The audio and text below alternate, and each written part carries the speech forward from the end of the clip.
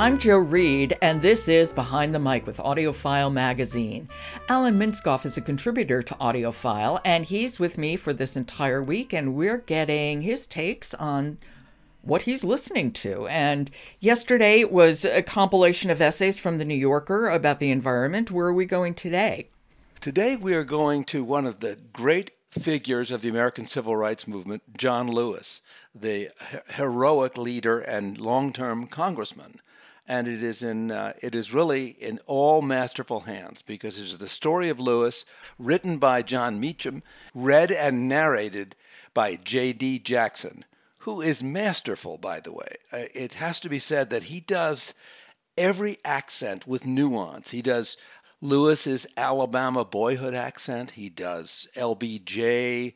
He does the Kennedys. And he has a nuanced, not overly done, just beautifully rendered ability to do accents. And he's a master storyteller. He's really one of the fine narrators. Yeah, no, I agree. I'm a great fan of JD's.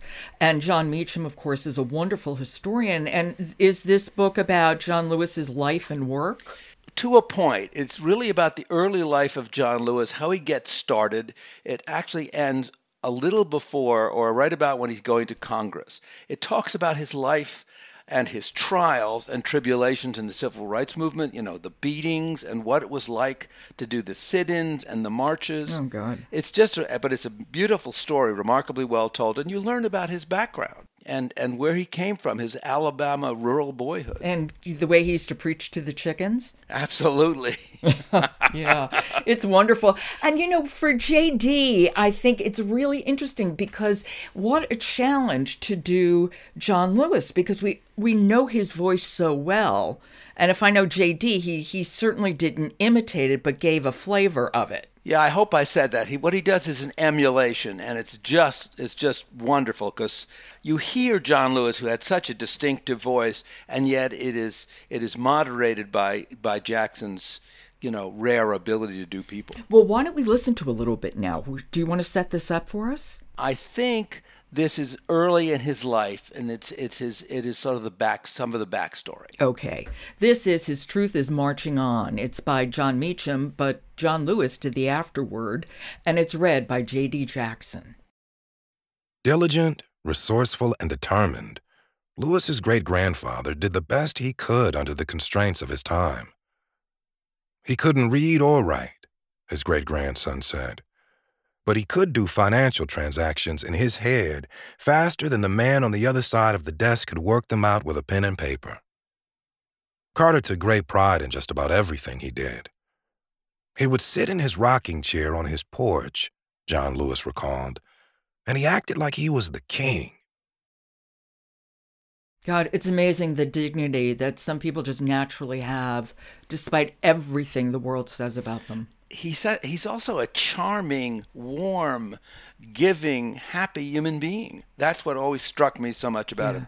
Obviously his contribution to the civil rights movement and to our recent history is one of the most important. But he's just a charming, giving man who you can learn from his life, and also the afterward is a testimony to his selflessness and his commitment, and we need more of that. Yeah, and his commitment to the beloved community, which he never let go of. And J.D. does such a good job about sort of taking on that warmth. He really does. You really feel Lewis's, not only his pain, but his incredible bravery.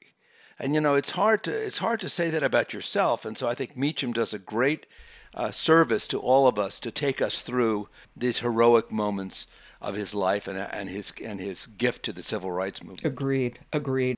That is His Truth is Marching On by Jon Meacham with an afterword by John Lewis, and it's read by J.D. Jackson. Alan, thank you so much. I will talk to you tomorrow. And you're welcome, and I look forward to it. As do I.